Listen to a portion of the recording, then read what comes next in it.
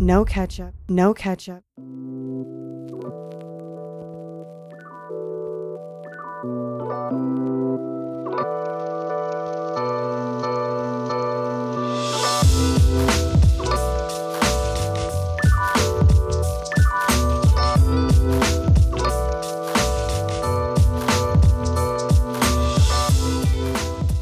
What's really good, my people? Welcome into No Catch Up Sports Talk via Chicago. I'm your host, Sean Little. Big Nick the Quick on the line. We're back. We took a little hiatus. We had some business we had to tend to, but of course, we're back like nothing ever happened. Tons of NBA to talk about. Quarterbacks moving, quarterbacks demanding to move, but no one's moving. The NFL is a weird place right now. We're going to talk NFL quarterback situations. I think the most interesting of all the situations is Russell Wilson. He is on a Hall of Fame trajectory, if not already a Hall of Famer. Has a Super Bowl, wants an MVP, and it looks like he has a rift with Pete Carroll and the Seattle Seahawks. We're going to talk about that. I'm going to open it with First Take Tuesdays. I already see Nick's. We didn't even talk about this. I already see Nick's little name tag. I want to talk about this little sneaker debacle. I want to talk about clout. I want to talk about people getting money. Where that's going to be my First Take Tuesday. We'll break into that. NBA, pretenders, contenders, who's real, who's fugazi. I got to talk about Zion Williamson and the Pelicans. We got a lot to talk about. Bucks, the Nets, 15-5 when the two of the big three play together. We'll get into all that. Big Nick the Quick. Yes, sir. What's the good word, my G? What's the business, man? What's going on? I'm sitting out here looking at my window watching all this snow melt, man. This shit is crazy. Oh, the big Nick. Always the weather update. Every day. A week and a half ago, this shit was covered. Now it's straight green. So I'm happy. I'm feeling great. Yeah, it has it's terrific. Nice. It's been real nice. Is that terrific? Terrific. Yo, first off, what's been up? How's everything been? Everything Gucci? Chilling, man. Chilling. Good, man. I was grinding. I was doing some money making things, so I was out for the week. I was gonna hop on the mic, but I was distracted and I wasn't locked in, so I had to be locked in. I wanted to make sure I was fresh and ready for y'all. Big J in the comments. What's up, baby? So yeah, man. That's it. We back. Everything's good though. Oh yeah, beautiful. Lovely, man. Been watching a lot of NBA ball. Yo, I've been locked in the cave watching NBA hoops for a solid 2.5 weeks. So yeah, it's been lovely. Okay, that's what's up. We're gonna get to the NBA. This is that time of the year, man. You know, obviously, you know the NFL ended about a month ago. You got a little chance to decompress, and now it's full hoop season, baby. It is like that. It is, and it's mid-season now. We're gonna get to the awards and MVPs and the different definition of the MVP. If you take some like a guy, we'll get to it. We're gonna get to the NBA, but let's kick it with this First Take Tuesday. Now, look, if you're a sneaker guy like me and Quick, you pay attention to what's going on in the street. I know a lot of people are into the sneakers, just like a lot of folks are into the sneaker game. If it's reselling, if it's just rocking, it brings back the nostalgia crazy. Like all that is wrapped up in the sneaker game, right? Absolutely. And obviously it was brought to a new level with the Last Dance shit this summer. The Jordan resale market exploded. So yeah. I mean, it's been top of mind right now. It's been wild for quite a while now. Mm-hmm. So, story breaks the other day. You've probably seen it. A kid is the son of a VP at Nike, is a massive reseller. And I'm talking about massive to the point where there was one time he copped $130,000 plus worth of a Yeezy that dropped on his mother's credit card, who's a Nike exec. You guys know the story. If you don't, go look it up. There's a Bloomberg article. It's all over the internet. I can't. The dude went by West Side Joe. West Side Joe, yeah. West Side Fresh, West Side Kicks. Yeah. West Side Joe. Yeah. And okay, what I'm getting to is First Take Tuesday is, look, bro, get your money in silence. Say it all the time. I don't understand this. I don't get this. What is this about? So the long story of the short, if you haven't read the article, is The mom works for Nike as a VP. She actually oversees the sneakers app. She oversees their direct to customer line, which is Nike selling shoes directly to the customer, a la sneakers and other avenues. Exactly. So and she was the VP of North America. Like this woman was very, very, very, very, very, very high up. She was involved. At Nike over here. Yes, she was involved. Involved. Wasn't regular. Yes, she was involved. Her son is a reseller. She's getting them via bots, all types of shit, but he's using his mother's credit card, corporate credit card, to buy sneakers and resell them. Obviously, that's a no-no. There's a lot of stories out there that, he might have been getting the early access or the bots he had discounts. He might have been getting discounts, all types of shit. Corporate store reselling, just a bunch of red flags. Now I'm going through this man's page and I'm reading all the articles. He had been reselling since 2017. Yeah.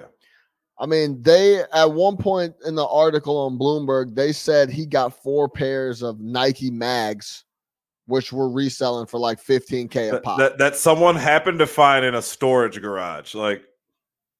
Stop the cap. If you know anything about the Nike mags, that you're not finding 4 Nike mags in it's I found 4 rare diamonds in a public storage that I happen to rent here. Yes. Stop the cap. Doesn't happen. Stop the cap. Okay. Capping. Cap. Washington Capitals. So he's been doing this for a while. My first take is that, listen, you are getting away with this. No one has said a word to y'all. And maybe the mother doesn't know the scale, but she obviously sees the credit card bill. That's what I thought at first, and then I thought about that. Well, listen, if I'm running up your credit card bill, you're gonna get the bill, and I have to pay you back that money. Yeah, that bill, $100,000. The bill has to get paid, right? You don't Venmo 100 bands. It's not. It's like, yo, what's going on here? I need that bread. Long story short is, it's a no-no. I guess she had brought it up at some point to her people at Nike. They said it wasn't a problem, but it seemed like it got a little more sticky than that. The point of the matter is, what you're doing, your mother works at Nike, and what you're reselling very high level releases of Nike products. Do not have a sit down interview with Bloomberg News, one of the biggest publications in the world, and tell them all about it and how many pairs you're getting and how much money you're getting. Just fucking make money in your bedroom and the clout is a drug. Keep it moving. That's all you on a couple of different levels. Number one, for the obvious reasons, you can get popped in this situation because of who you are, right? And also, bro, you're doing an interview with Bloomberg. Of all the places that you could tell your story, you do an interview with Bloomberg, a financial magazine. It's like how much were you really feeling yourself to decide that Bloomberg was going to be the interview that you were going to do? Number one. Number two, you're probably not paying taxes on this shit. So you got a whole nother problem there, right? Maybe you are, maybe you aren't. Who knows? And third, the bigger point is shut the fuck up. Now she loses this job, which was obviously a huge job. She had worked there for 25 years. So I'm assuming she worked her way up from whatever to get this particular position. So your business is fucked. She's fucked. You know what I mean? The whole situation is just, it's stupid. What's the point? But why is this clout to the point where you would risk compromising your operation just so people could give know who you clout? Are. Because most people would rather be famous than rich. But this is the other thing. He's blocking out his face on the pictures. Yeah, but giving his first and last name. But it's I just don't get it, bro. What I'm saying is, listen, everybody that listens to us, everybody that rocks with us, we missed you, by the way. I appreciate y'all rocking. Get your money in silence. Well, especially if it's borderline shit. Don't be putting it on social media. The clout shit is not. It's all ridiculous, man. It's all cap. It's all clout chasing. It's all looking. I'll tell you, most people would rather be rich or famous than rich. It's so much look at me bullshit. But look, death by clout, my G. It's all it is. It's all that look at me shit. And the crazy shit about the article that I found was crazy too it's like clearly the however it was, the Bloomberg person stumbled on this. I don't believe that. I think they knew at some point they figured out who they were talking to and kind of need a way to connect the dots. To confirm it, I guess. Yeah, and they confirmed the article, but even they tried to backtrack like, yo, but we're not saying that he didn't make his money like by hustling and selling Adidas and Supreme and other shit. And it's like, look, man, like if you're this dude, you know there's a chance that's going to get out. Why are you sending in bank statements and credit card receipts and all this other shit? Like for what? 100% death by clout. That I like that. I might use that going forward. That's great because that's what it is. It's at a maximum too. Like the shit that I see on social media from people I know, people I don't know, shit I stumble on. I can't take. I told you the other day. I go, yo, I'm capped out. I'm maxed out on cap. Yeah, you said capped out. My salary. I'm past the hard cap limit for me is reached. I'm in the luxury tax of the internet cap. Like for real, man. Like if I do something or whatever it might be, you're not gonna hear me be like, especially related to money or success or anything like that. Like I'm just. The bragging and all that shit, man, like it's just for so many different reasons. I want zero part of doing that. And I don't understand why you feel like you have to do it, man. Like, yeah, my salary cap, hard cap limit reached. I'm in the luxury tax. I'm paying $2 for every dollar spent. I can't take it anymore. Like, stop the cap, man. Just get back to showing cool shit. It's all good. I don't need to know all this bullshit. And so much of it, I could go on for. We could have a whole podcast on this because so much of it's from people where it's like clearly clout chasing. Like, yeah, I can't do it, man. Yeah, I can't do it. I got like death by clout. You're obviously getting over on the system in a major way. You're botting your way through. You're using your mother's credit card to be able to go out and spend. Because listen. He on the Adidas flip, he spent $130,000 to make 20 bands, aka the old adage, you need money to make money. Yeah. So like you're in a very fortunate situation where you're able to use your mother's credit card to run up $130 bill. So with a limit that has 100, your credit card is able to run 100,000 on it. Right. Like that's not normal. Regardless. It's her corporate card too, wasn't it? It was her corporate card. So either way, bro, what I'm saying is that, bro, make the fucking money, spend it how you want, do whatever, be low key, man.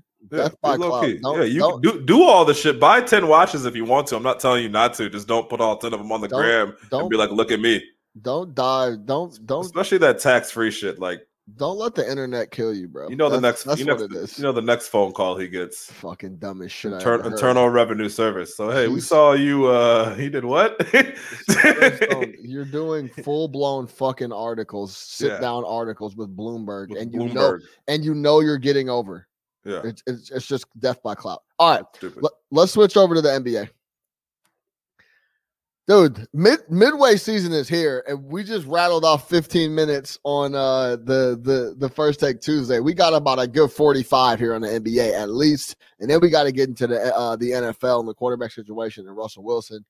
So yeah, we back, baby. We probably give y'all a good hour and change. All right, Big Nick the Quick. It's the midway point. The Jazz will literally run you off the floor. Doc Rivers seems to have the Philadelphia 76ers looking like an actual threat in the East. The Knicks are the 4 seed in the East. The Nets. Shout out the Knicks. Shout out Thibodeau. Shout out Tibbs. Tibbs ball. I'm watching the Knicks tonight, by the way, as my league pass team. That's your league pass team tonight? Tonight, yeah. Okay, fair enough. Who they got tonight? It's crazy. I've looked at this like 15 times. It's the Spurs. Okay, word. Knicks Spurs. Shout out the 17 and 13 Spurs. Shout out the Spurs. Yeah, winning ball games. Shout out the Spurs. Yeah, for real. So a lot to talk about in the association. It's the midway point. All-Star break is next week. So we want to talk about who's real, who's fake, who we think is the real deal, and then we could give out some mid-season. You want to give out the mid-season awards and then go real or fake, or let's go real or fake and run the mid-season awards? What do you think? Let's run the mid-season awards. Okay. Lead the way, man. Midseason awards, and then we'll get into. Nah, you know what? How about we do this? I know the midseason awards. A lot of these guys are going to be in the teams we go over. If we go over the squad that you're rocking with, or someone's on there for a midseason award, we'll bring them up. How does that sound? Cool. All right. You want to go East or West? Let's go. Let's go East. Let's get the East out the way. Let's get the East out the way. Let's get the big dog out of the East out of the way. Brooklyn Nets. We know the story. James Harden is now the head honcho, according to Kyrie Irving, that is. He's running the show. KD's still not back. So we'll see what happens when that gets back. But let's be real. The Nets the Nets are 15-5 when at least two of the three of the big three play. They're averaging 124 points per game in that window when they get two of the three. I was a hater initially. I'm still a bit of a hater because I want to see all three of them together. I still, but I will say this: I wasn't expecting Kyrie to come out and essentially be like, "Yo, James, this is James." He's essentially saying this is James's team without saying this is James's team every time they put a mic in front of him. Talk to me about how you feel about that. 15-5 when two of the three play is impressive. They have been beating some of the best teams in the league. This is not like another team in the Bucks that we'll get to that hasn't really been beating anybody, and they've won now 5 straight. We'll get to that. But they're beating some of the best teams in the league. They're beating these teams handily in some cases. James is going nuts. How do you feel about them? How do you feel about what Kyrie is saying? And, yeah. I mean, they have the potential. They have a higher offense. Their offensive ceiling is so much higher than any other team in the league. Any other team in the league at full strength. But before, you don't even have to say it. They're obviously a real contender. Yeah. No, yeah, there's no real. They're very real, extremely real. If you don't think they're real, watch their last 15 games. But so yeah, offensively have the highest ceiling in the league, and it's not even close. And they're playing this way again. Like they're playing this way without KD. And KD is the player who, when you think about it, when you look at it, it's not like, oh, we need to figure out a way to fit KD in, right? Like we need to, there's not enough basketballs to bring KD into this situation. He is the most efficient, high volume scorer probably in NBA history. Like you can drop him into any situation and he's able to get 30 within the flow of a game, right? Whether it's by pin downs, whether it's coming off screens, whether it's shooting the jumper, whether it's taking someone off the dribble, whether it's posting somebody up, right? Like however you need it at that point in time, he can go out and get it. So when you bring him back into this situation, knowing that, again, offensively, it's not going to disrupt anything. Watch KD. He doesn't need to take 25, 30 shots. He'll get you 30 on 14 shots, right? Coach, give me 3 to 4 shots a quarter. I'm good to go. That's all I need. I can get done what I need to get done. So when you consider the fact that they're going to add him back into the mix, that James Harden is the best point guard in the NBA right now, that Kyrie is like the scariest third option in the world, and you got 3 guys that can go out and get their own bucket whenever they want to. Like we've never seen anything like that. So defensively, obviously they have some problems, but I think that they're going to be that one situation where their offense might be so good, it's not going to matter how bad they are defensively. Averaging 124 per game. Without KD. Without maybe the best offensive player, one of the best offensive players in league history. Joe Thomas shoots 50% from three. I think it's the second time you've brought up Joe Thomas when trying to talk about a different Joe. Shout out Joe Thomas, retired Cleveland Browns left tackle. Joe Thomas.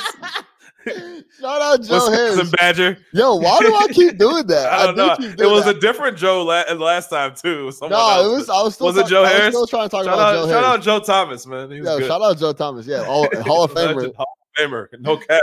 Okay, Joe Harris. My bad. I've done that multiple times. Shout out Joe Harris. But yeah, Joe Harris is shooting 50% from 3 on almost. Of course.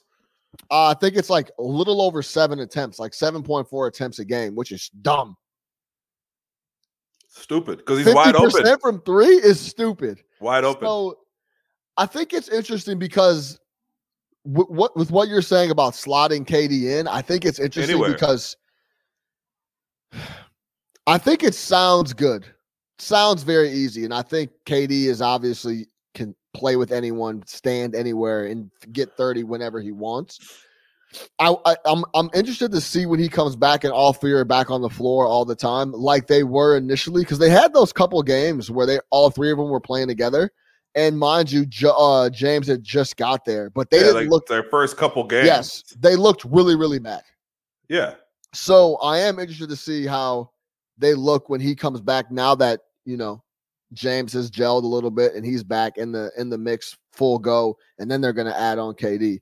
I'm interested to see how that works. I'm interested to see how they get down running that offense. I think the bigger thing is Kyrie has told you in his play and on the mic that it's like, yo, I'm not the one guy. James Harden, get used to James Harden going for a triple-double like he did the other night. That's what Kyrie said. He said, get used to that. Get used to this dude putting up massive numbers. It's almost like he realizes or is beginning to realize, hey, maybe I am better when I'm the second option like I was in Cleveland to LeBron. Maybe my best game is complimenting another top 3 guy in the league. Do we know that he ever felt differently?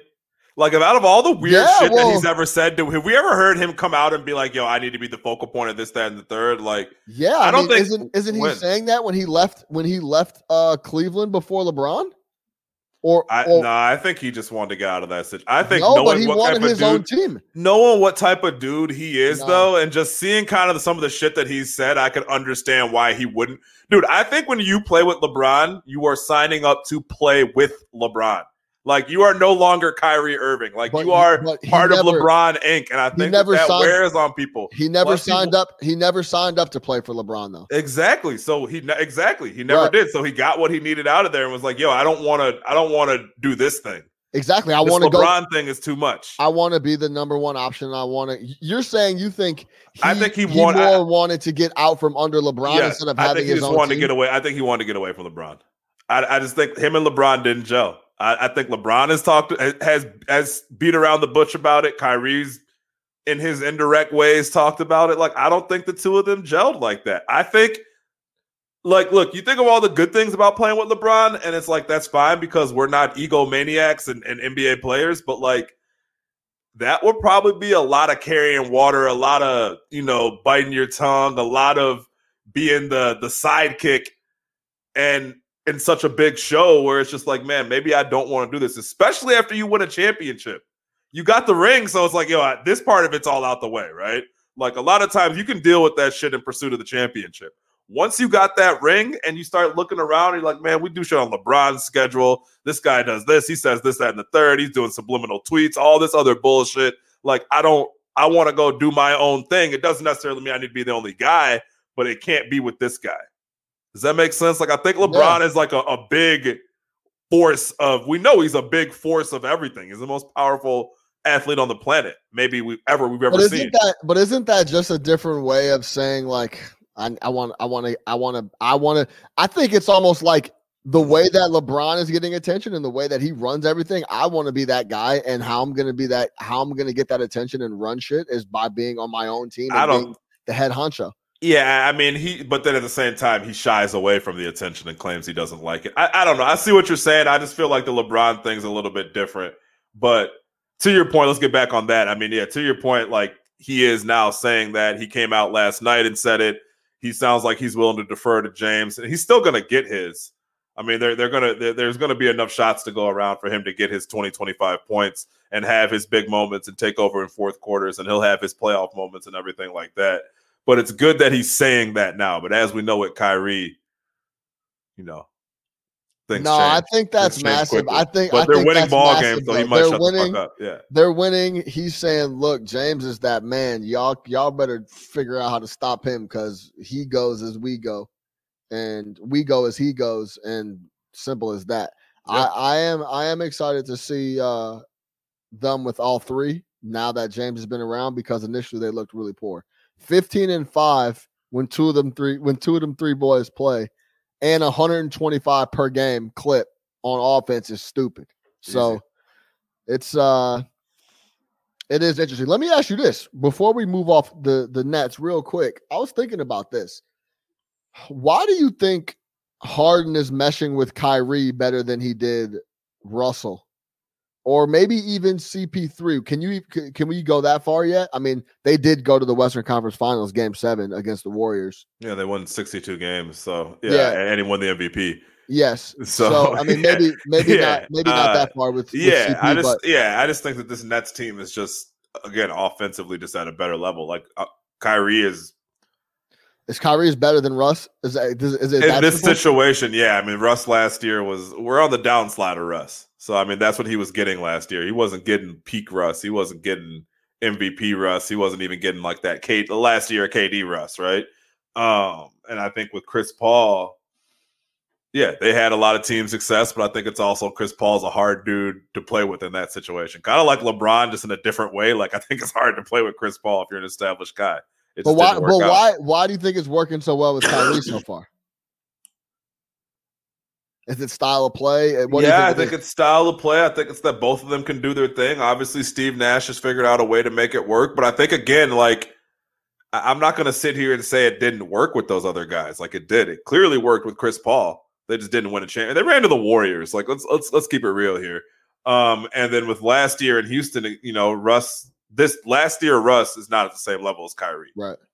I don't know why no one's talking about it. I think Mike D'Antoni being on the bench is massive for this whole thing to work.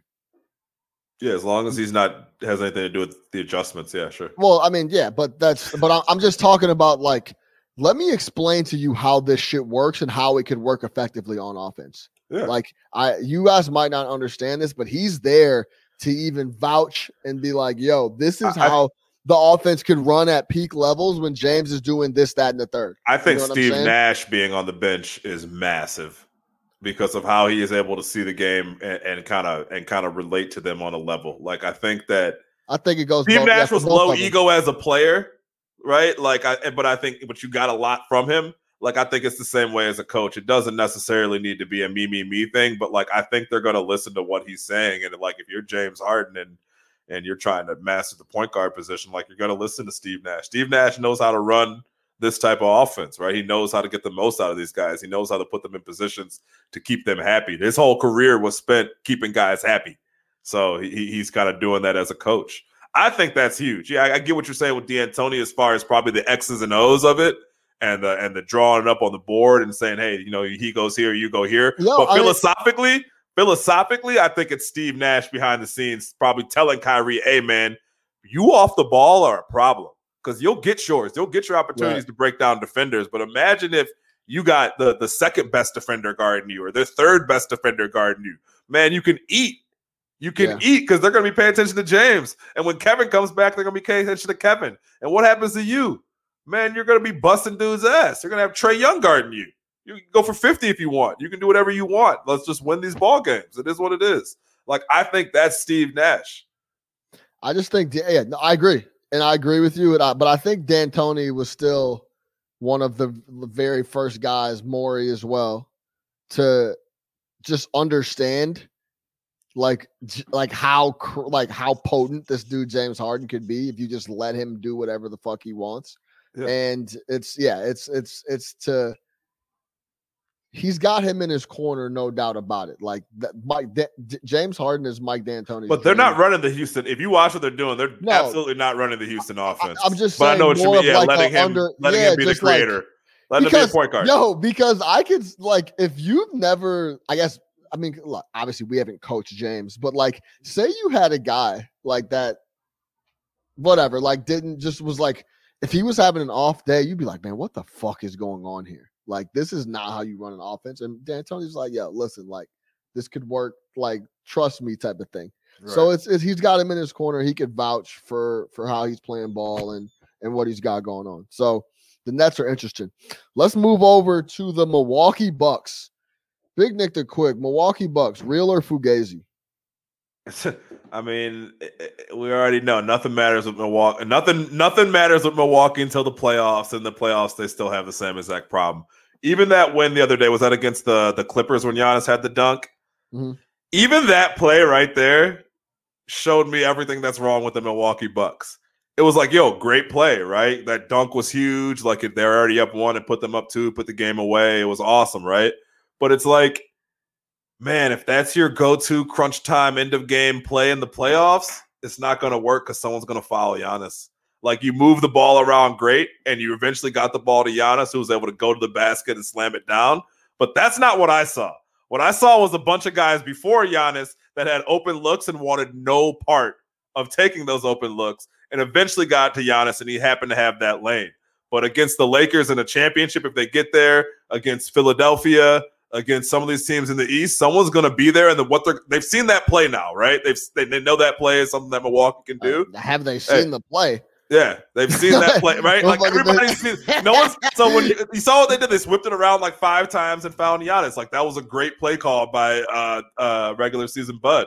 But in the playoffs, someone's going to foul Giannis, put him at the line. Someone's going to foul Giannis, put him at the line, and he might miss both of them. And you call a timeout, and you can come down and hit a shot. So for me, they're Fugazi. Okay, Milwaukee Bucks, Fugazi. Same problems as before. There's nobody in the last 2 minutes on that team that scares me. The Milwaukee Bucks are Fugazi, like a true Donnie Brasco Fugazi, like Fugazi. Yeah. This team does nothing for me. I don't know how else to say it. Doesn't move me. I don't even watch them. I hate watching them. I've been watching them a bunch because first of all, I've been hard on Chris Middleton, and I've been trying to watch. I've been watching a lot of their games. I would say their last 10 games, I've watched 8 of them, and I'm looking for reasons not to crush Chris Middleton, and I always have trouble finding them. But like he's a crushable player. Yo, let's be serious here. They've won 5 straight, so everyone's off Milwaukee's back. Well, like the last 10 games, Milwaukee's 5-5. They lost 5 after looking awful. Yeah, those 5 losses. They lost 5, and then now they've won 5 to kind of get the people off of their back, right? But I'm really watching and I'm looking at what's going on. Their last 5 games are against who? The Thunder, ass. The Kings, trash. Terrible. Worst team in the league. The Minnesota Timberwolves, that's the worst team in the league. The Pelicans, sub 500. Some nights they have it together, some nights they don't. They look terrible. Sub 500 team. Then they get a win against the Clippers the other night at home, who down the stretch completely collapsed, went 0 of 9, didn't hit any shots they put up between PG and Kawhi, just fluttered out down the stretch. Hey, but that's a win. It's a good win. They're at home. They got that win, right? Okay, they get one quality win. They have one quality win in their last 10 games. That's what I'm looking at. Their last, and by the way, these last 5 games they've won are all at home in Milwaukee. Their last win on the road was February 8th at Denver. So I worry about these dudes. They can only win one way.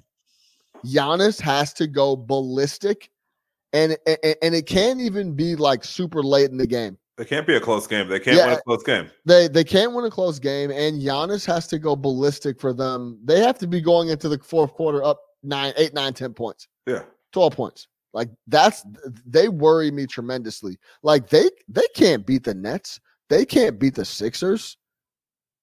They just can't. They're going to have big trouble. I know Boston is fucking around. I think they would have big trouble with Boston. It's the same thing. And the playoffs build the wall. Yeah. Build the wall in the playoffs. Dare everybody else to beat you. Giannis is going to run into your wall. He has no other move. And for 7 games, if you build that. And here's the thing with them, right? And what you have out east is the coaches that will commit to doing that. You have your Nick Nurses. You have your Eric Spoelstra. Nick Nurse kind of laid out the blueprint. Like, yeah, this is exactly. This is what you do. And you have to have the teams that have the heart to commit to doing that, right? Like a lot of poorly coached teams. That's why they catch teams on nights in regular season, because a lot of teams can't commit to doing that, right? But your Spoelstra and your Nurses, those guys are going to do that. Oh, build the wall? Okay, fine. And we will build the wall for 7 games, and we will dare you to pivot. We are not scared of Middleton. It's just slow this dude up. Like, if that's build the wall. And you do that by building the wall. Whatever. Crowd the paint. He can't shoot. If you foul him, he can't convert free throws. Like, also, and the other thing about them this year, the last 2 years, they've ran through teams in the regular season. They would have never went on a 5-game losing streak last year. They're doing that this year. So even that edge about this team is gone. So, like, this is a worse team than last year. Like, let's keep it real. This is a worse team than last year. Regular season already, for sure. This team last year wouldn't be 21-13. What were they through 34 games last year? Like 24-10, 26-8? Got to be something like that. Yeah. I mean, come on. So all that concerns me about them. Spooky. Are they going to get better in the playoffs? Like, this is a team that's gotten worse in the playoffs the last couple of years. This is a head coach that gets worse in the playoffs. We can't expect them to get better.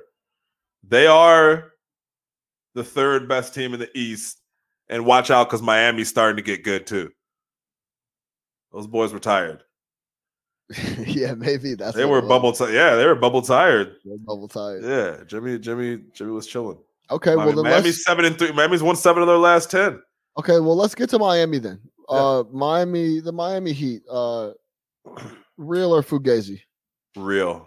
They've won 6 straight, 7-10.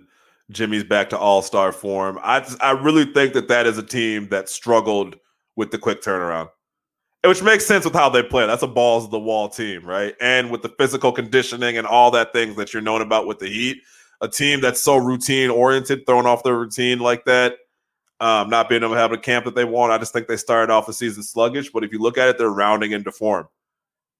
And this is a team that was in the NBA Finals last year.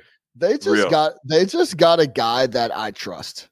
Some of this shit comes down to Jimmy Butler. Oh, Jimmy Butler. Oh, yeah. Like, some of this shit comes down to, like, yo, folding. Yeah, like, who's not going to fold up? Exactly right. It's not going to fold. Yo, who's not going to fold? Jimmy Butler is just not going to fold.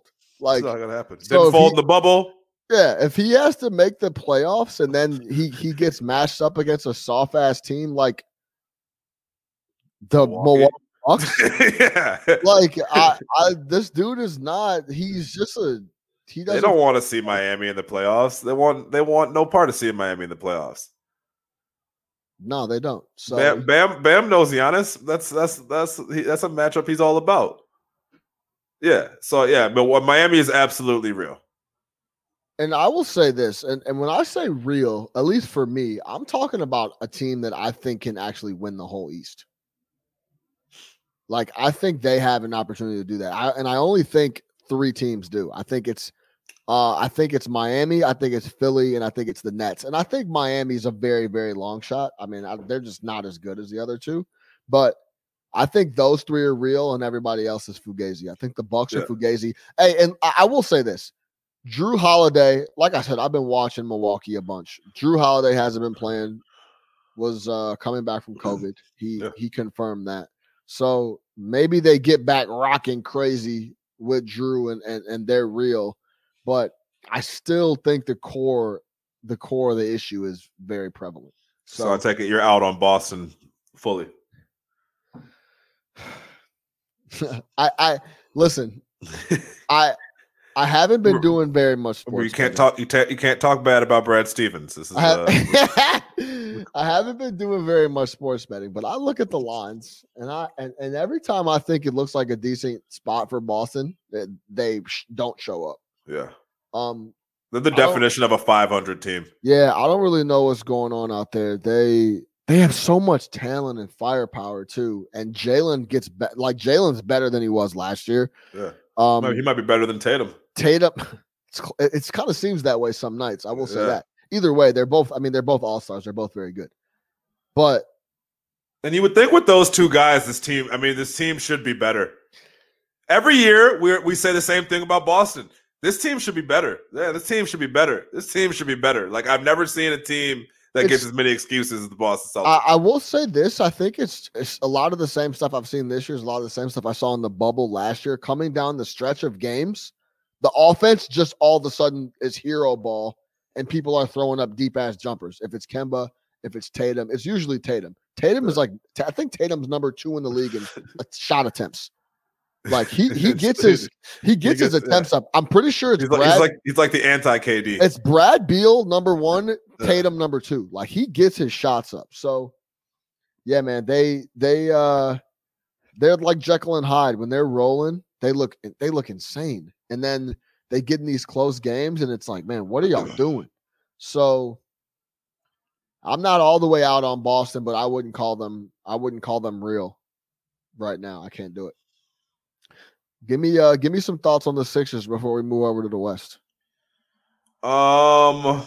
Yeah, I mean, I'm still liking what I'm seeing from the Sixers. Now that Ben Simmons is back, Ben Simmons playing phenomenal defense. He, since we're talking about it, Ben Simmons is my defensive player of the year pick. Yeah. Ben Simmons, everybody was trying to trade for the past 6 months.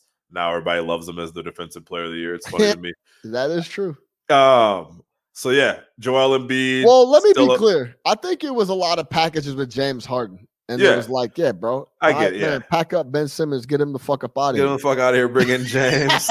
Yeah. James and Joel would be nice. But yeah, I just really like how that team plays. They have a professional head coach. You can talk about a lot of Doc's playoff failures if you want to, but he has won an NBA championship, and he is great with stars. So I just think you got a motivated Joel Embiid. If he stays healthy, man, he's going to be a problem out east. So for me, Philadelphia is very, very, very, very, very real. The realest threat to Brooklyn in the East. Multiple times, I've heard Ben Simmons on the mic and I've heard Joel Embiid on the mic come out and say Doc Rivers holds us accountable. Multiple times they've used the word accountable, almost as in like it was a free-for-all before he got there and there was no structure whatsoever. Which Hey, watch the film of No Ketchup Chicago. I've been telling you about Brett Brown for 3 years. I just wish we could find episodes. I've been telling y'all. Yeah, which as a clown. Which very well may be the case. So they've used the word accountable multiple times. Yeah, he's not nervous. He's coached so many stars and huge egos and all. He's like, I coached Paul Pierce. Like, y'all can't tell me about anybody with a fucking ego. This guy thinks he's the greatest player ever to play the game. Like, I don't need to listen to this. You're nobody. Win. So they look very good. Doc has got them locked in. Joel Embiid is averaging 30 points a night. Yeah. Like they have Easy. five guys averaging over 12 points a game. Joel Embiid, Tobias Harris, Ben Simmons, Shake Milton. Shout out Shake. Yeah, shout out Shake. And Shake got a little bit of a burner, low key. Shake is nice. Shake got that Shake is buckets. and he's coming off the bench. And a great name, Shake Milton. Yeah, shout out Shake. He should play in Philly, Shake Milton. Yeah, shout out Shake. And then we got Seth Curry, who has been getting better. He gets better and better and better every year. Automatic. He couldn't get in the league. Now he can't get out. So yeah, shout out. Yeah, now he's getting extensions. Yeah, so he's getting shout paid. out Seth. Yeah, shout out Steph. They got shooting. They got they got Danny Green. I mean, yeah, listen, Danny Green, the human NBA championship. Say what you want. That boy can hit it. When he's hitting it, he's hitting it. He's got 3 rings. Yeah, no doubt about it. Yeah, absolutely. And he can play D. Danny Green is fine. You know what's nice about Danny Green? If he's hot, you can play him. If he's not, you don't have to. But even if he's not hot, he still brings value. He knows what he's doing. The other thing is when he's hot, he'll shoot it. Yeah. When he's not, bro, he will not take a shot. Yeah, he won't. Yeah. He'll exactly. Just like, he'll do other things. Yeah, he'll do other things. My night. Yeah, but if he's on fire, he will let that bitch go. Yeah, shout out that he's a winner. Yeah, he knows where he plays basketball. He's good basketball. He's built for long stretches of basketball. I like that team. I like the moves that they made. I like Doc being there as a coach. Motivated Joel is a problem. Like, they could theoretically run through the East until they got to Brooklyn because Joel Embiid could go, if he's healthy, he can go on a 35. His mind, the mindset is different. You know what I mean? Yeah. Like, that's what it is with him. Like, the mindset is completely different. And like, he's just kind of, turned on that beast. And like, you saw him against the Bulls. Granted, it was against the Bulls, but like, he didn't get tired. It'll be interesting. He didn't wear down. It was just like, give me the ball. He was killing us. Yeah, he was just killing us. Like, he was killing us. And that's an interesting matchup for Brooklyn because Brooklyn would get beat up down low crazy. And then you could throw Simmons out on one of the big 3, and he could slow them down quite a bit.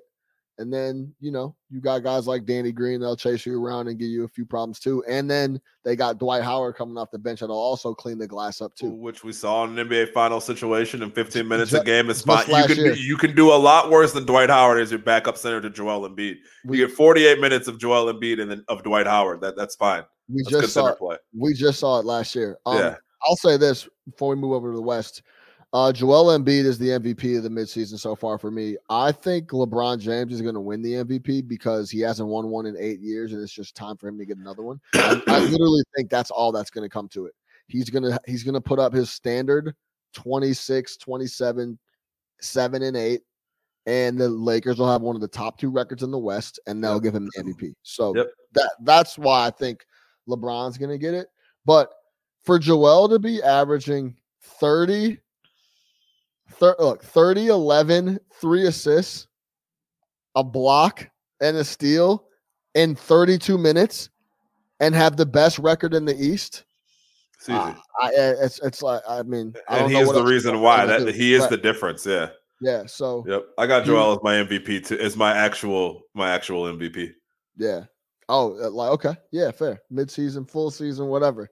No, I mean, when I called you and I was like, hey, I want to do an actual MVP and then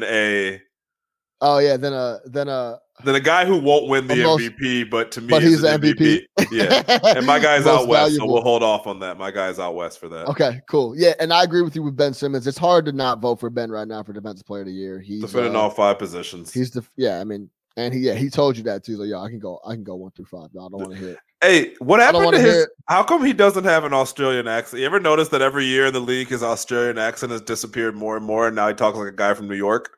Yeah, he lives on the East Coast now. Yeah, and he's no longer Australian for a minute.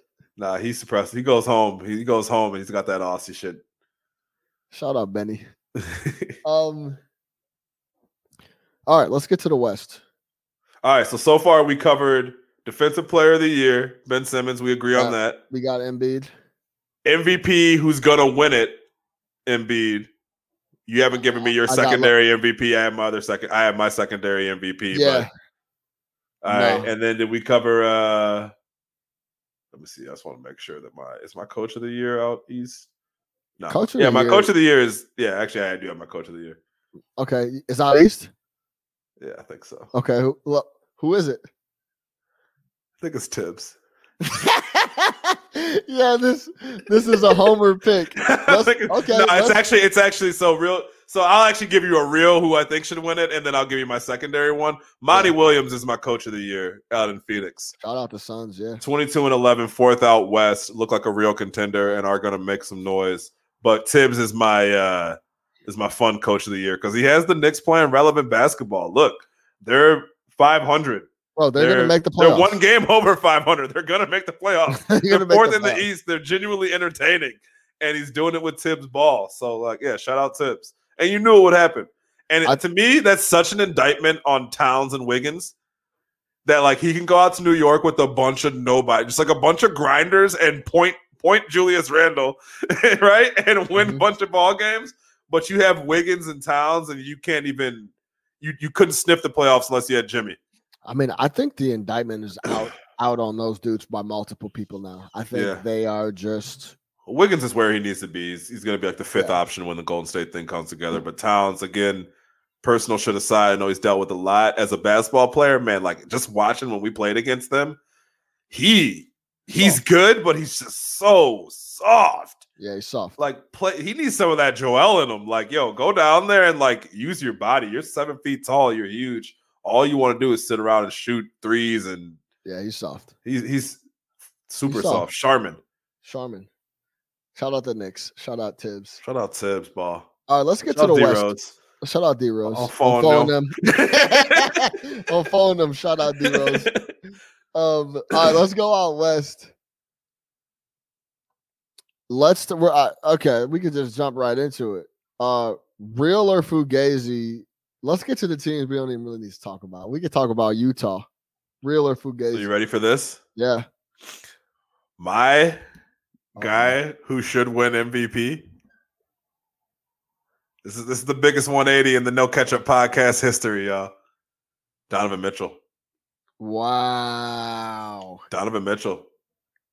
Why? If you take Donovan Mitchell off the Utah Jazz, what do you have? The offensive load that he can't have bad offensive games.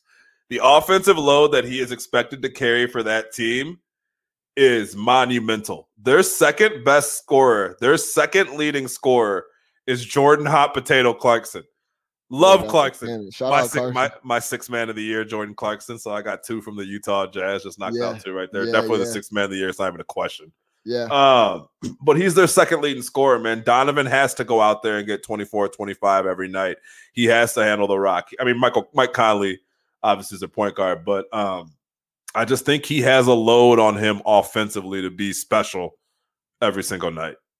And I think when they get to the playoffs, if they want to make any noise, it's going to have to be like last year in the bubble where he was putting up 30 and 40 pieces. Because I just think that offensively, that team, great coach team, play the right way. They're one of those classic regular season teams. But for them to be special, Donovan Mitchell has to be elite. And I just think that his value to them, it's monumental. You take him off that team, that's not a good ball club. How are they scoring? Where's it coming from? Where's the go-to? Dude, I think there's no go-to guy. No, I mean, there's no go-to guy. Comes from Clarkson, if he's like, nobody else, this is great. Oh, you guys need me to shoot it even more? What? It's just me and Rudy? I would never give him – I think you're underestimating the rest of that team. I think if you took Donovan off, they obviously wouldn't have the best record in the West, and they wouldn't be ripping off 17 games in a row or whatever it was. But they would definitely be treading water and be in the playoff mix just fine. I think if you pulled them off. Yeah, I think they would be – obviously need to figure out a way to get some more baskets, but I don't know if there's a player on the contender that carries a bigger load offensively other than maybe Joel. I guess Giannis. Giannis, LeBron, AD. But all of those guys have a number 2 that is offensively capable. I mean, Utah has 6 players that average 10 or more points. Yeah, they get a lot of offense. Yeah, they're good. They're all good, and they're like share the wealth type guys. But you can't rely on a lot of those guys to get – who in that mix is going off for 30, 40?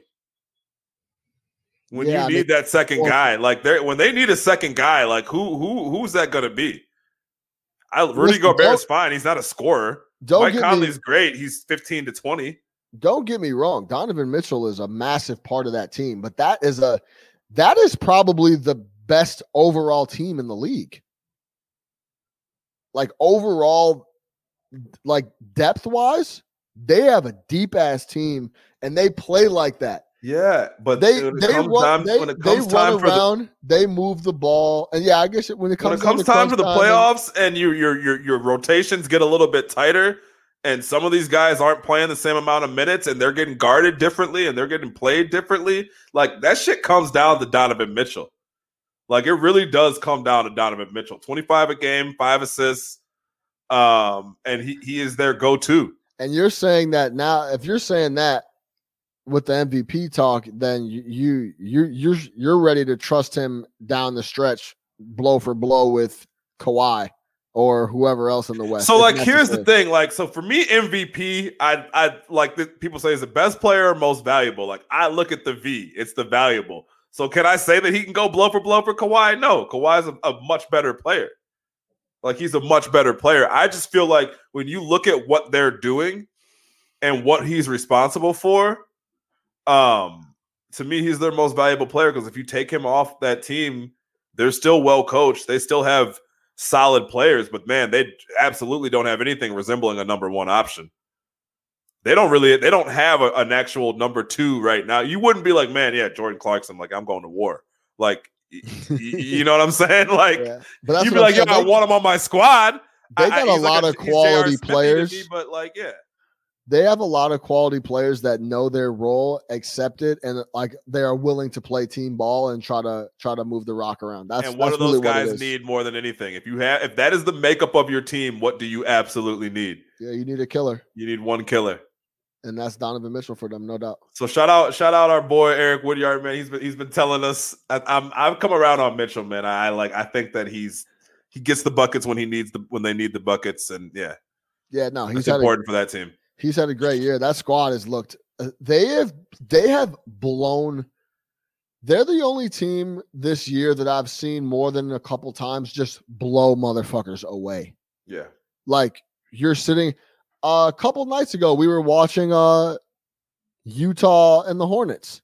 Yeah. Out of nowhere, they just Hornets were up 12 and Utah just got on their horse and just blew their doors off. And they went from down 12 to up 16 in 4 or 5 minutes. Yeah. Like it was crazy. So, and I've seen them do that multiple times where they don't take this the wrong way, but do you remember when Golden State back in the day used to just bury people because you couldn't even get a breath and it was just an onslaught of 3-point jumpers? Yeah. And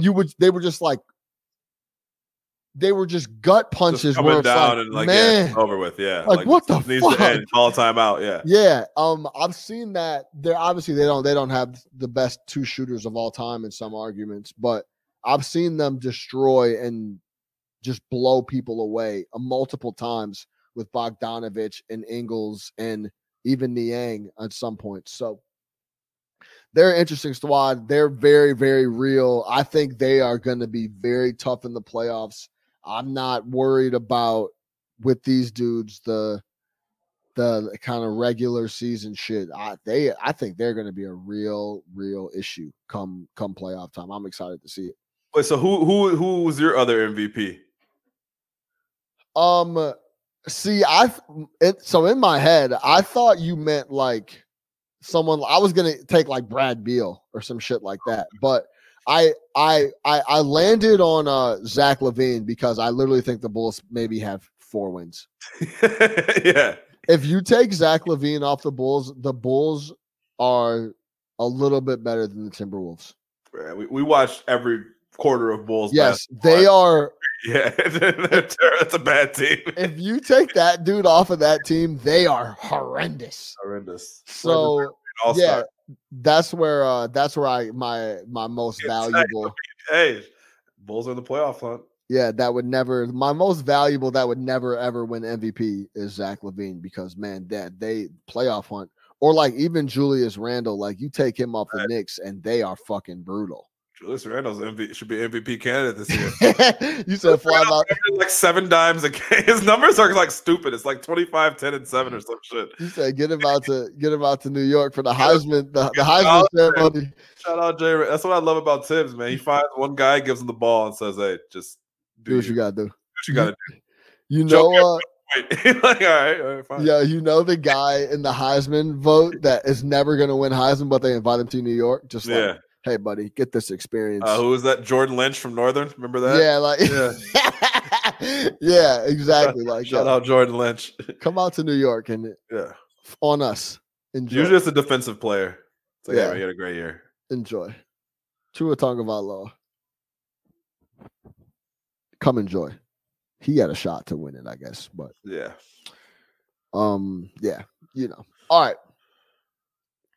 Real or Fugazi, talk to me about. Let's talk about the Pelicans. I got a couple things I got to say about the Pelicans. Where are you at on the Pelicans before I get into how I feel about the Pelicans currently? On any given night, they can be a lot of fun to watch, but very Fugazi. It's a strange roster that doesn't. I think didn't they shoot 11 threes last night and won? Yeah, they almost blew it. I'm pretty sure they shot 11 3-pointers though. Like they just have a very very, very interesting roster. Zion's obviously a lot of fun. I think he's shooting like 65% from the field or some crazy shit like that. He's shooting 61% from the field. Yeah. So yeah, I mean, they beat Utah last night. They're not a contender by any stretch of the imagination. Yeah, I think they're Fugazi, but they're interesting and fun, but they can't be real because of how wildly inconsistent they are. And I also think they have like a hierarchy problem within the team. Like Ingram, Zion. Listen, Zion Williamson is number one.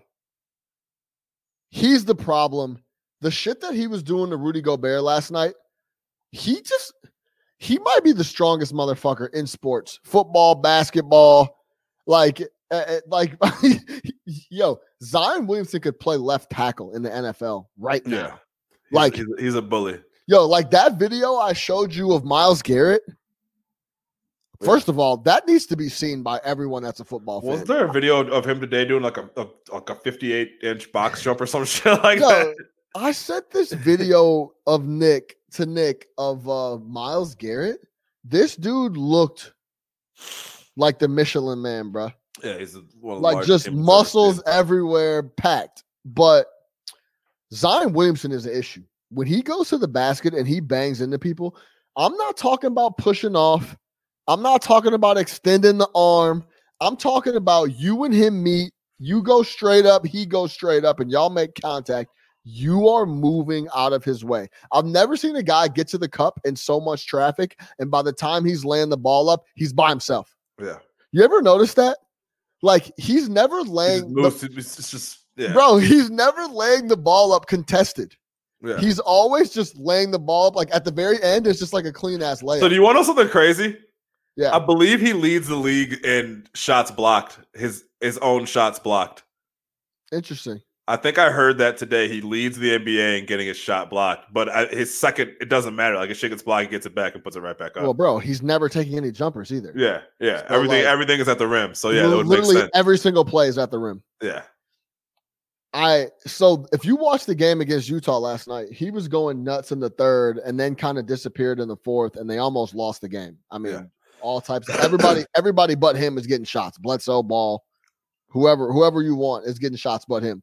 So I need him to get more aggressive. And I also need it to be very clear that, I need to be getting the most shots on offense tonight. When you guys decide you want to win, let me know and I can lead you there. Right. Like, I could take you there. You know what I'm saying? Zion's take it. Look, I won't even make you guess. Zion is 38th in the league in shot attempts per game.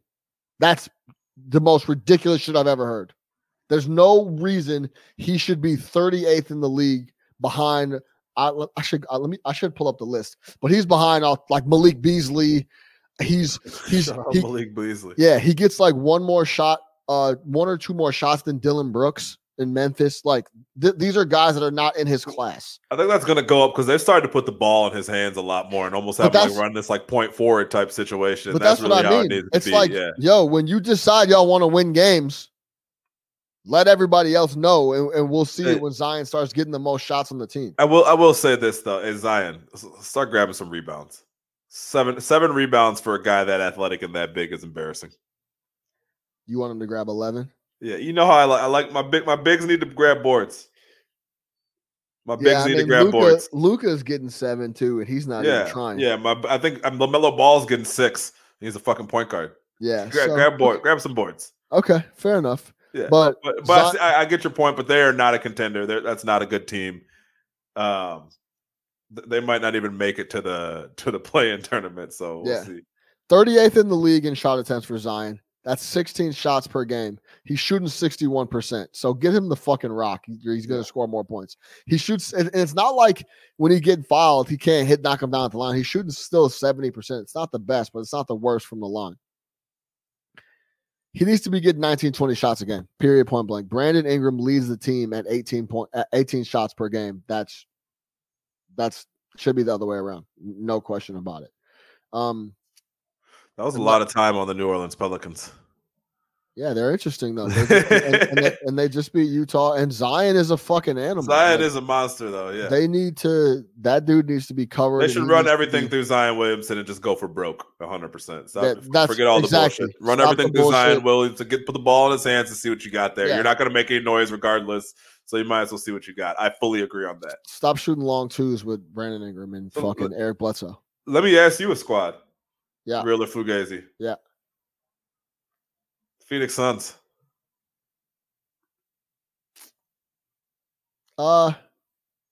Man, I I'll say they're real. But I'll say they're one of the 4 teams in the West that can actually win something. Is Denver one of? So Denver is not one of those 4 teams for you. You're out. No, you're still out. Yeah, 6-4 over their last. I think 10. if I had to pick between Phoenix and Denver, I would take Phoenix. That's what I was going to ask you. Phoenix and Denver. Yeah, okay. Purely off the strength of Chris Paul. There is not very many team or players that I've seen like decide they want to just close the game out and have that capability like Chris Paul does. He's such a good closer. He makes the right decision down the stretch. Bro, like crazy. It's almost like he decides that, okay, I'm going to win the game and close it out. And he hits 3 or 4 mid-range jumpers, all net, dishes. He doesn't miss, gets the ball where it needs to be. So I would have to take Phoenix. Makes the right decision down the stretch, which is scary. It is scary because also the rest of that team doesn't know what it's like to be in the playoffs. So they definitely don't know they definitely don't know what it's like to be in the semifinal. Yeah, no idea. Against the Clippers. Yeah. You know what I'm saying? So it's tough because I think they'll give them a run purely off Chris Paul just leading them.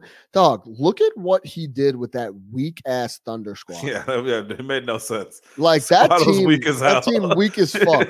He took so like playoffs. Yeah, so in the bubble. Yeah, shout out Dennis Schroeder, and he was there too, I guess. But still, man, the squad was that squad is ass, man. Shout out Lou Dort though. Squad had Lugens Dort is real. Hey, free Dort. Free Dort. Shout out. Hey, Dort. if I'm a contender, I'm making calls on Dort right now. Hey, and he's a Sun Devil, Jerry. No cap. Yeah, I'm making calls on Dort right now. I'm making calls on Dort. But Dort is going to defend the other team's best player, and he's going to take the shot. I've seen enough. I've seen everything I need to see from Lou Dort to tell you he's ready. Not scared. Get Dort out to Brooklyn. It's a wrap. Yo, get Dort to Chicago. Otto Porter for Lou Dort. Yo, I thought of something today. Zach Lowe was on. I was listening to Zach Lowe on a podcast today, and apparently there's a provision in Otto Porter's contract. Oh my god! It made me think of you, where he gets 50% of his money. Like his salary is like upfront. It's like paid in like the first couple weeks of the season. Yes, the money man. Lump sum. Hey, you see him in the jacket? You see his jacket last night? Yeah, that shit was weak. His shit was super weak. Shout out lump sum. He's like, oh, the check cleared. Oh, my ankle. Dude, yo, that's why he never fucking plays. He's got all his money. Miami. He's literally got his whole salary for the year in the first 20 alert. games. He's like, oh shit. Oh, I'm good. My calf. Ankle. This shit hurt. Dog, unbelievable, man. What a life. Yeah, I saw that. I was like, yo, shout out. That was a great tidbit. Shout out. Great tidbit. All right, let's talk about these LA squads. Which one do you want to start with? We know what the Lakers are about.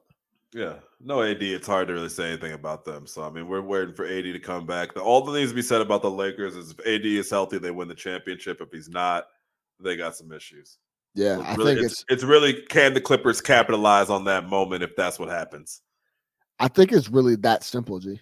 Yeah, it's that simple. AD healthy, they win the championship.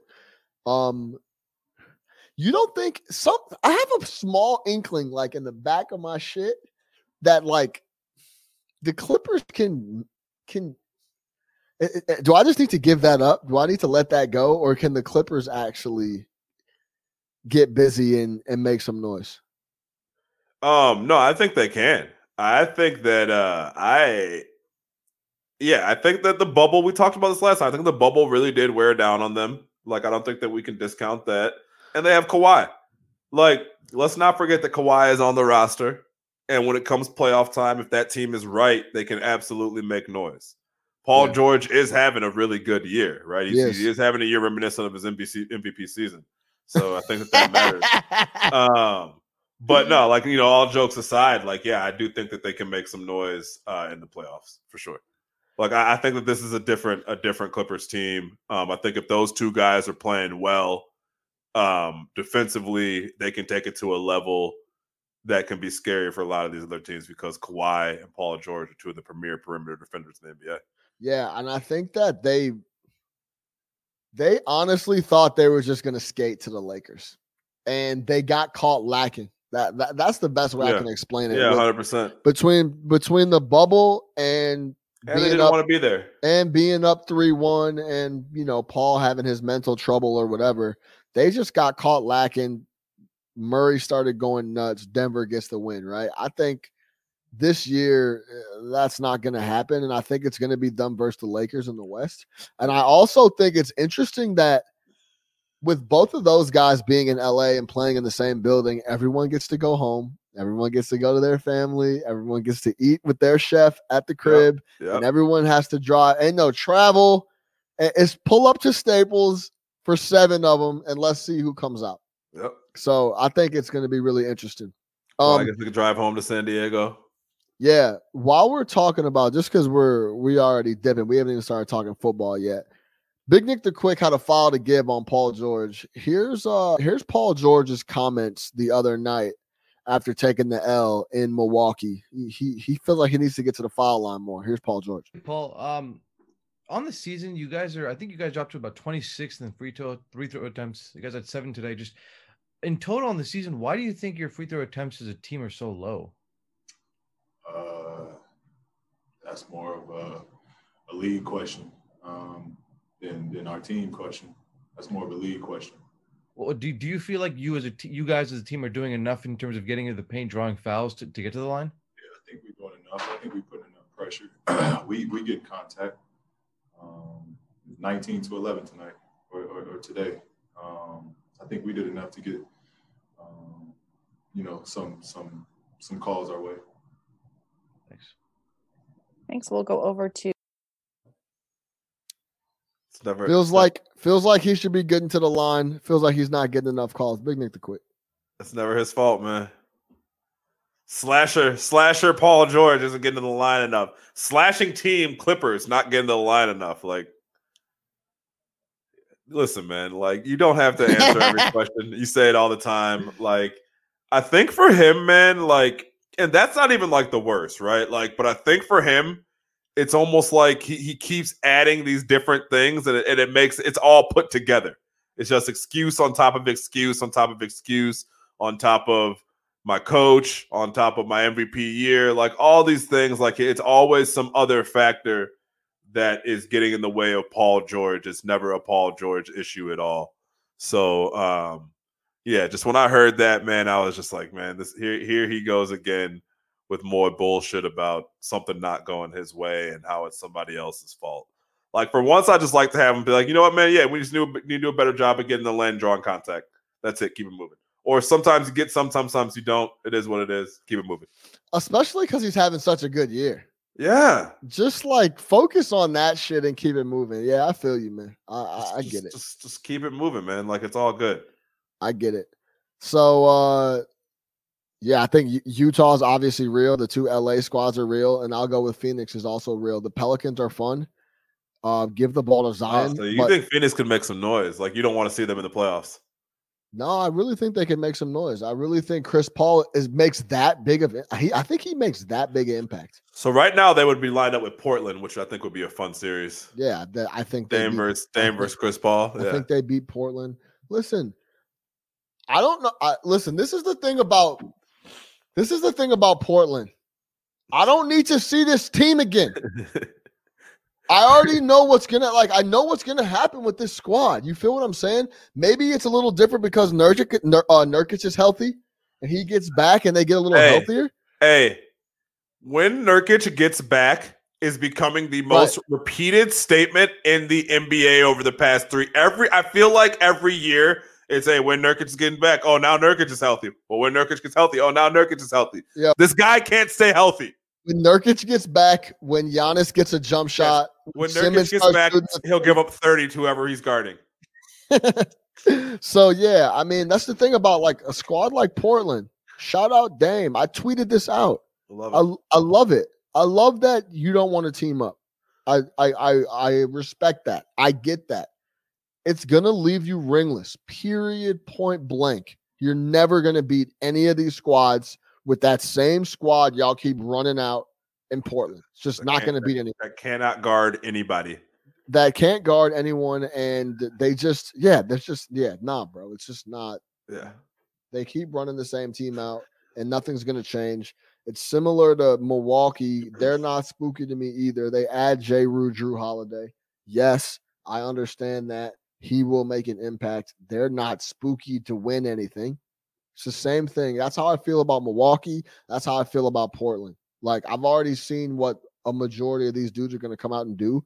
So I don't need to see it again. If I had to bet my money on Phoenix or Portland, I'm taking Phoenix purely off the strength of that. First off, Chris Paul is now there running the show. He's one of the best point guards of all time.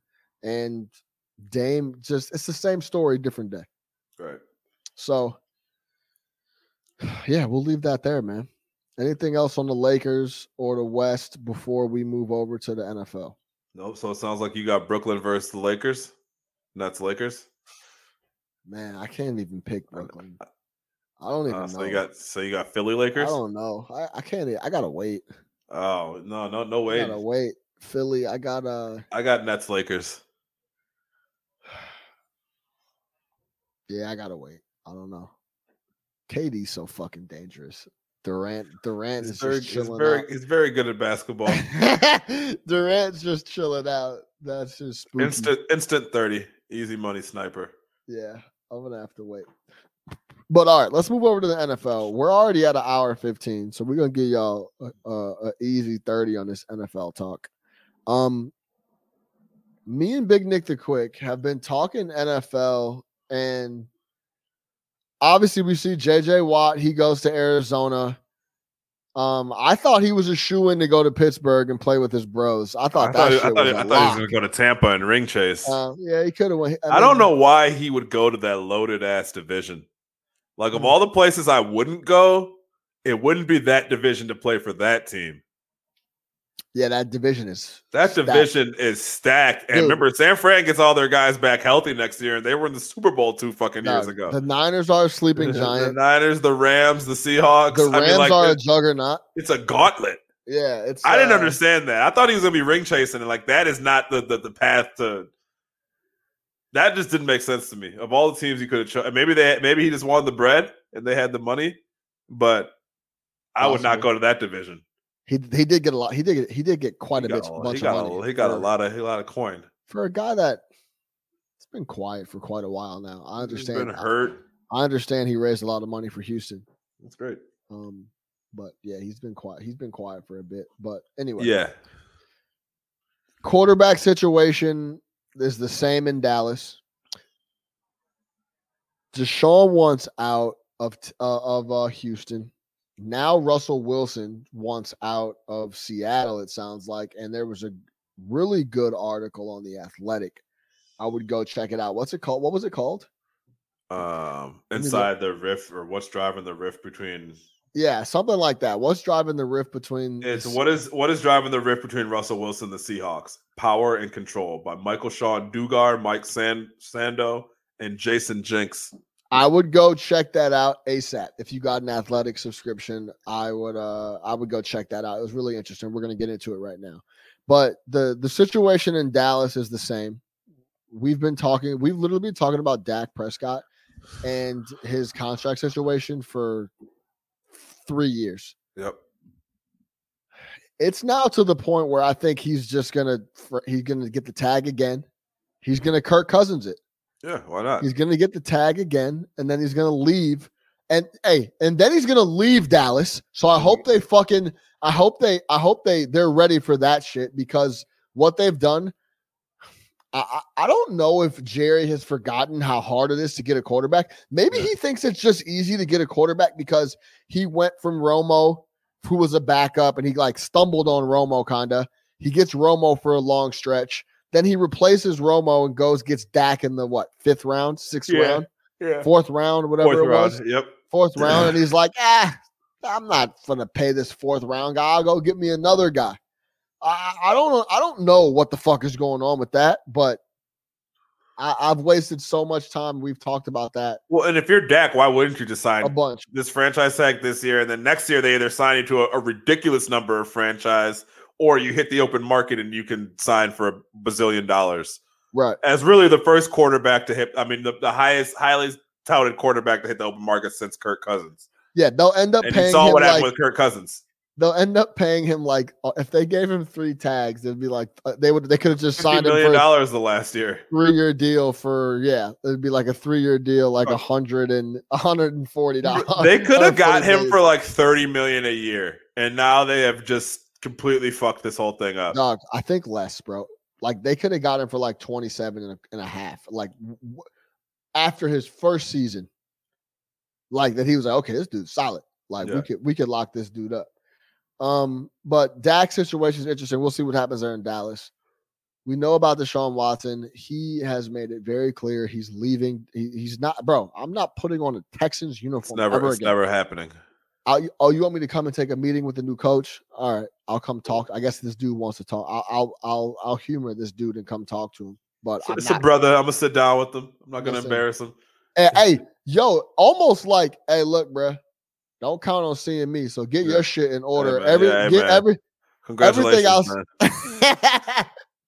Congratulations, man. Everything outside, everything you need to get in order. Act like I'm not gonna be here because I'm not gonna be here. And I remember after that meeting, they had Lou Reddick on ESPN, and he was like, "Yo, I know whoever the Texans head coach is, David something or another." He's like, "Yo, I know this guy." He goes, "If there's a relationship can be fixed, this is the type of guy that can fix it. So if we're coming out the meeting saying that he still wants to be traded, it's not happening. It's over with. It's over with."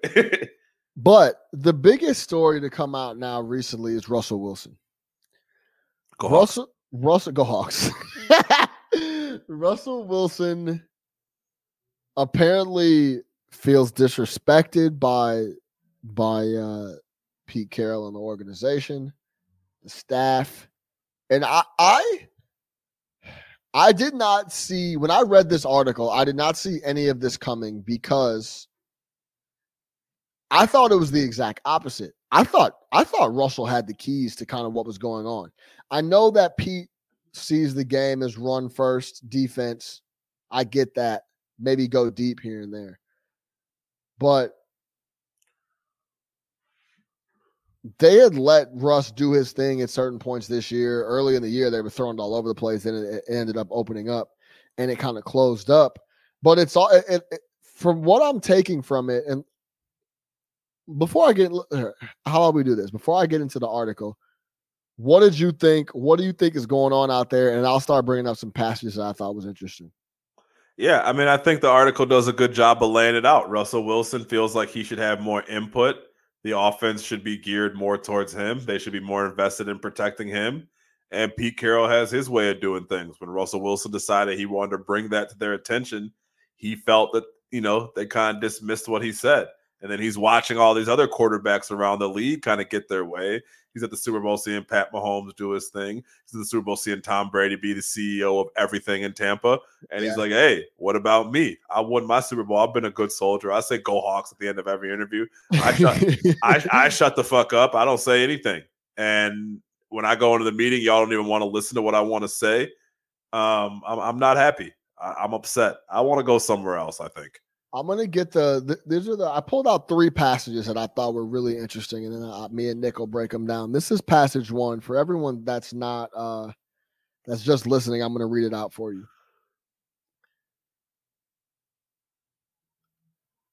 This is a reporter was asking Russell, how he felt about, he had a couple of rough games in the middle of the year and he was turning the ball over. Russell, and the reporter asked Russell, how he felt. And this is, and I quote, Russell Wilson, "I know that I'm a great football player," he said. "I know I've been great. I know I will be great. And I know I'll continue to be great." Carroll wanted to be more careful with the offense. Wilson wanted to stay the course, trusting in himself. Pete Carroll, that is. Before the game Thursday night against Arizona, Wilson met with his coaches. For some time, Wilson had sought, even pushed for influence within the organization regarding scheme and personnel. In the meeting, he outlined his own ideas for how to fix the offense. His suggestions were dismissed. Multiple sources told The Athletic, another reminder to Wilson that the Seahawks did not see him the same way he saw himself, as a player who had earned greater control over his situation, his future, his legacy. He stormed out of the room. Now, essentially, Russell has a couple bad games. He then comes in, getting ready for a Thursday night game against a division opponent in the Cardinals. He comes up with some schemes that he thinks, will work. They come in and they dismiss and they essentially tell him, get the fuck up out of here with that. We're not doing that. And this is the ideas that we have. Russell gets mad about that and leaves. Now, I brought this up to Nick before we got on.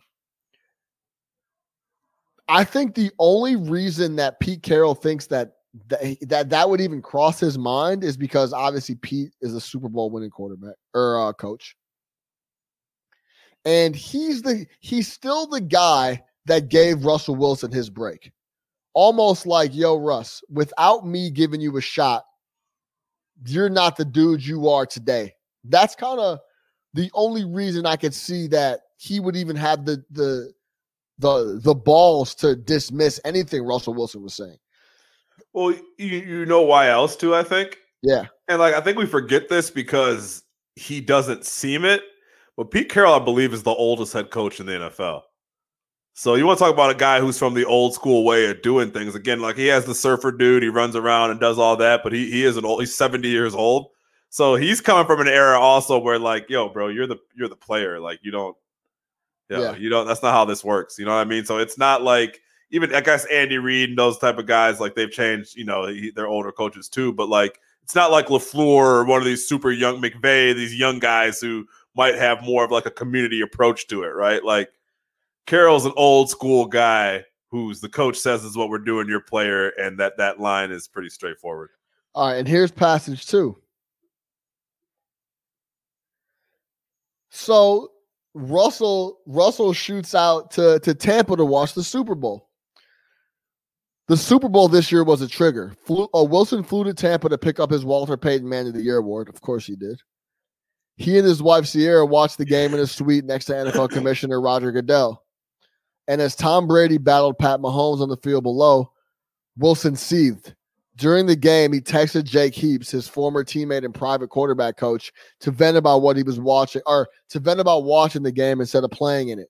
Wilson later spoke to Carroll, according to a source, to talk about the way the Seahawks addressed the offensive line, an issue that had both bothered Wilson for years. He wanted to know the team's plan, but it wasn't relayed to him. At least not to Wilson's satisfaction, the source said. Carroll implored him to have faith. But after the Super Bowl, Wilson took his message public. That Monday, CBS's Jason LaConfora tweeted that Russell Wilson's camp was frustrated with his pass protection and called it a situation worth monitoring. The next day, Wilson went on the Dan Patrick Show and said he wanted to be more involved with the organization, and he was asked about the almost 400 times he's been sacked. He said he wants to be more involved. He wants more protection. Now, I thought that passage was interesting because I could see Russell being more frustrated than Pete Carroll realizes, right? So first off, who is this source? Is either Russell Wilson, Sierra, or Russell Wilson's agent? Because you got someone who's saying who he texted during the game, right? How he felt about that. These are very this isn't like somebody who's three parties removed. This is someone who is right there. Right. I swear, when you just read that, I'm like, is Russell Wilson the source in this article? Right. This is who he texted. This is when he texted. This is how he felt during the game. It is very, very interesting. Sorry. Right. So my thing, I could see it being where Pete Carroll doesn't know how frustrated Russell Wilson is. So during the Super Bowl, he shoots him a text yo, we need to make sure our protection is solid. What's our plan for that? And Pete's yo, have faith, bro. Don't worry about it. Hey, man, I'm at a Super Bowl party, dude. Yeah, you know what I'm saying? Have faith, bro. Don't worry about it. Nah. But at the same time, Russell feels like he's getting dismissed again. You know what I'm saying? Right. And he's watching Tom with a clean jersey at 43, just picking apart defenses. Yo, and that also made me think Tom is sabotaging other franchises just by playing, huh? Yeah. Tom got the Seahawks in shambles because he was playing. Eliminating another NFC team. Yeah, this is crazy. This is how you get rid of the competition, guys. Yeah. So what are your thoughts on that? Do you think that is that something to get mad about? I guess is from your point of view. It's like anything else. When you add it on top of other shit, it's just another thing. So as its own incident, no. But when you add on to the fact that he's tried to meet with them and talk about this, he feels disrespected. He's seeing other guys have success. He feels like he doesn't get the credit he deserves, and the offense, and they were rolling when it was in his hands, and then it slowed down, and he felt that he got blamed for it. Like all that shit, man. Like, yeah. So by itself, is that a terrible thing? No. But when you add it into everything else, it's a snowball that's just going downhill, and before you know, it's a fucking avalanche. So I think that's where we are right now, like 100%. So yeah, he's obviously that article. Again, like the information, how detailed it is, laying out his specific frustrations, like it's clear as day. So, like, if you're the Seahawks, you need to make a choice. Like, is either Russell Wilson or Pete Carroll? Yeah. It's either Russell Wilson or Pete Carroll at this point in time. And if you truly believe, like, hey, we like Pete Carroll, we don't want to have to deal with this Russell Wilson situation, then you move on. But he's clearly upset, and I don't know if Pete Carroll, again, as like a 70-year-old man, is going to be like, oh, you know what? I think I'm going to change up how I do things. Yo, and you know what's doesn't crazy? Happen that way. You know what's crazy? It seems like more times than not in these situations, the organization picks the coach or the front office guy over the quarterback, and it's all the time. It's mind-boggling to me. Yeah, I just don't understand it. Yeah, I can't figure it out. And I know we talk about maybe it's we're coming from a franchise that we root for in the Chicago Bears that has never had a real good quarterback. Like, bro, we would do anything for a quarterback. Like, what do you guys need? Yeah. Like, coach? what? Bears for coach. Yeah. Fire the GM. You can win a Super Bowl with Bruce Arians. So it doesn't matter who's coaching. Fire the GM. No fucking problem. Like, what are we talking about? So the fact that some of these organizations, be it the Cowboys or be it the thing about the Cowboys situation I don't understand is even after this year, it's like, essentially Jerry Jones is like, I don't want to pay Dak. Yeah. But what's your alternative? Like, and you saw it this year.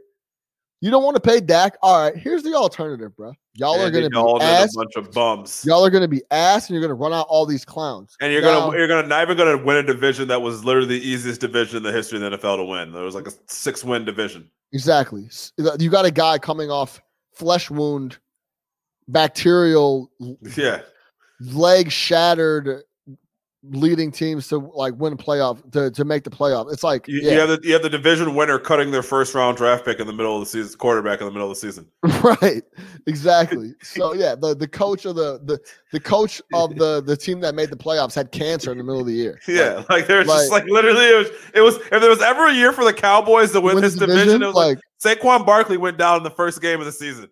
Like it's just you could actually like go back. Yeah, I would fire Mike McCarthy after this podcast. Actually, you think about all the reasons that the Cowboys should have won this division. Like, you know what I'm saying? Yeah. So there's Carson. It's not even talking about the Eagles. Yeah, Carson. Yeah, Carson Wentz maybe has one of the worst quarterback years ever in a while. You know what I mean? So you still can't win. Yeah, you still can't win the division, but I mean, kind of like what Dallas is doing now. They're essentially picking everything over having a quarterback. Seattle, if I'm the owner of the Seattle Seahawks and they came to me and Russell was like, yo, I'm having problems with Pete would have his shit packed up. Yeah, bye. Period, point blank. Like, that's it. Because you can't, it's hard to get another quarterback. And people forget that. So this is this is a different angle on the whole Russell Wilson situation. This is the third passage. And I quote, others see the situation differently after Wilson had the worst stretch of his career in the season's final 8 games, ranking 28th in yards per attempt, one spot below the Bengals' Brandon Allen. He's finally catching heat, one person told The Athletic. That's the main reason for all this. People are talking and holding him accountable because he's one of the highest paid quarterbacks. He says he wants to be the greatest, so now people are holding him to that standard. It's a PR game. That person added. He's trying to protect himself. Another source agreed. What he's trying to do is save face. What do you think about that? I mean, I didn't realize he played. I guess, we just stopped paying attention to Seattle down the stretch. I didn't realize it was that bad. It wasn't that. I think the yards per attempt. I mean, they just picked the worst stat. What did they win? 11 games. Yeah. Like, I mean, come on, stop it. Like, he had a good year. Like, he had a bad couple games down the stretch where he was turning it over like crazy. But yeah, I mean, that seems like some people. Yeah, I don't know. That's very personal. He's trying to save face. It sounds like some guys that don't like him. Yeah, it's like that's what it sounds like. Which has been the case with him before. Remember, those defensive guys didn't like him. He has the Mr. Perfect image, which is great, but you have a lot of people who don't like that, who are waiting for you to fall. I think behind the scenes he might be kind of difficult. You think so? Yeah, I think behind the scenes he's very playboy, prima donna. I mean, dude, his wife is Sierra. I think he carries himself very. I'm the man. If he just says all the right things, you know what I'm saying? Go Hawks. Yeah, go Hawks. And he goes to the children's hospital a lot. You know what I'm saying? It's an interesting situation. I think he's definitely. I mean, we've seen this now in every sport across all situations. When these talks start, you're pretty much in this day and age. The way that shit just kind of goes out of control. Once it starts like this, it's only headed towards one way, and that's separation. So I don't know if it'll happen this year or next year, but this won't end well. Russell Wilson will be on the market. He's not going to finish his career in Seattle. Yeah. I think there's a lot of quarterback and all this quarterback movement, like just a quick side note on this. If I'm the Atlanta Falcons, why are they not trying to trade Matt Ryan? It's a good question. I don't know. Your team's going nowhere. He has value. A contender is, I mean, like, you see that Stafford's go. You couldn't get the same type Stafford deal for Matt Ryan. Ryan's resume is way better than Matt Stafford's. I guess wins-wise, yeah, it is. Wins-wise, success-wise, he won a fucking MVP. Like we talk about, he sucks. But, I mean, he won an MVP. Gross. Yeah, it's terrible. But he did win an MVP. Yeah, he did. He's won way more games than Matt Stafford. Like, why? If I'm Atlanta, I'm like, yo, we got a high pick. Like, let's get off of Ryan now. We're not going to win anything. We're not. We're in the division. You should get off Julio and them too. Get off everybody. Get off everybody. Yo, take the NBA approach, man. If you don't think you're gonna win and you got assets, sell them off. Yeah, 100%. You can get a first round pick for Matt Ryan right now. Yeah, that's a fact. Give me a team that needs the Bears. The Bears would probably give you a first round pick for Matt Ryan. Yeah, they would. Yeah, for sure. For sure. The Steelers would give you a first round pick for Matt Ryan. That'd be an interesting spot, actually. Yeah. Teams would take Matt Ryan. Bears are going to fucking end up with Ben Roethlisberger. El Baño.